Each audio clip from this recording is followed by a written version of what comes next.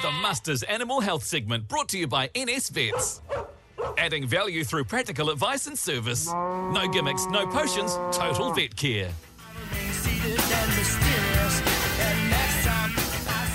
This afternoon on the Muster from NS Vets, Andrew Cochrane. Thanks for joining us, mate. How's everything this Arvo? Good afternoon, Andy. Good, thank you. How are you? Going pretty well, thanks, mate. Whereabouts do we find you today?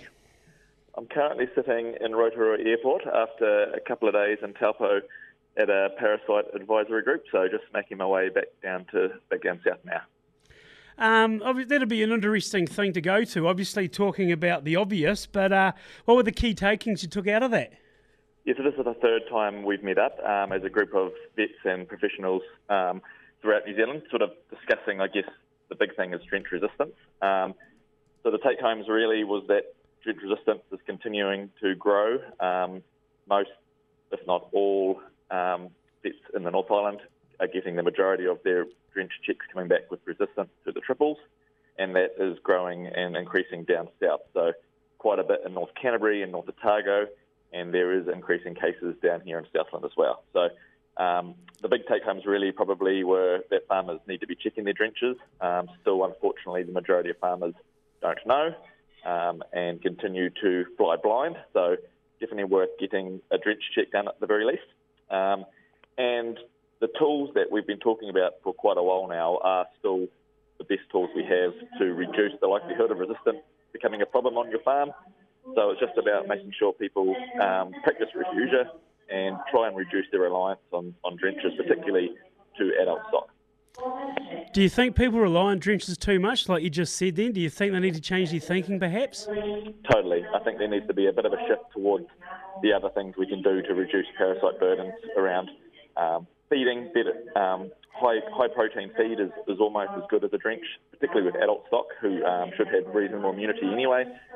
Potentially utilising crops over summer to reduce the larval contamination of pastures going into autumn, and obviously using things like mixed species grazing and using adult stock to clean up pastures as well. We talk about the situation, Andrew, about the worm burden that people may be facing with the rain happening after the dry spell. How have you guys been finding it out in the field?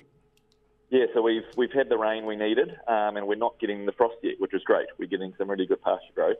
But with that, we've got conditions that are ideal for parasites. So people need to be really conscious of that in their young stock, that their drenches are up to date, or we will start to see young lambs and calves going backwards.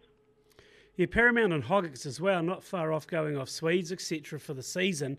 Probably best they get a bit of a crutch up at the same time, and people are more often than not give them a drench as well. So it's a good chance just to double check. It is, yep. Fecal counts are really useful in young stock and young lamb in particular, so people should be utilising that before they consider they've done their last drench. But in most cases, it's worthwhile tying in your last drench with the day they go on the crop, and then hopefully they'll be right through the winter. Drying off, that'll be happening sooner than later as well as we get towards the end of the season? Yes, it is, just around the corner really. It'll be May next week, and we start thinking about drying some cows off. So I guess a lot of people will be trying to hold on until the end of May, and now that we've had some rain and pasture growth has taken off, that should be achievable. But it's really worth considering those early calving light cows and drying them off, because they're the cows that are unlikely to reach their calving target of condition score 5. So the best thing we can do for them is drying them off early and giving them a bit of extra time to get there. Because it's been the most peculiar season you can imagine, obviously, on farm, Andrew. You guys no doubt would have seen, just regarding all the factors that have gone into it, and animal health. People are pretty good about it, but like you're talking about before, just talking about the parasites and the worm burdens, etc.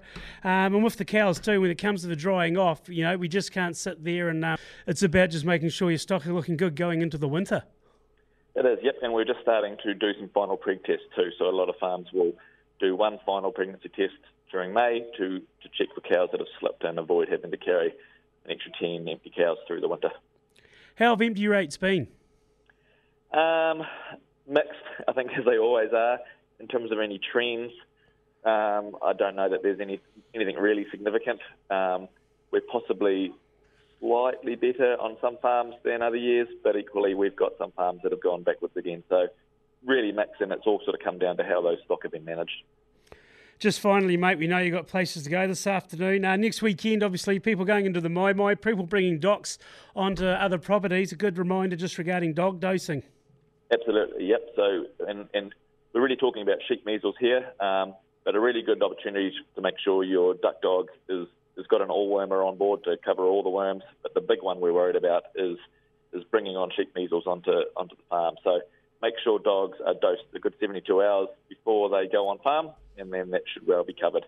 The only other thing to consider probably is we tend to see a lot of particularly older Labradors come in the week after duck shooting with arthritis. So just make sure you're conscious of that and don't push those dogs too hard.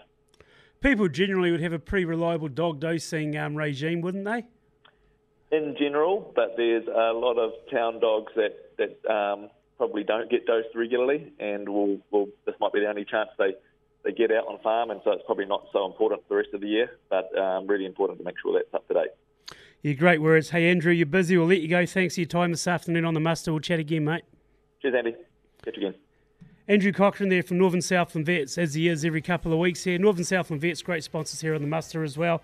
Yeah, great one as well, just regarding dogs. If you're taking the lab on, like the fat golden labs, black labs, chocolate labs, whatever, just remembering just responsibility, just going on to other farms, and just respect for the landowners as well, just by dosing dogs.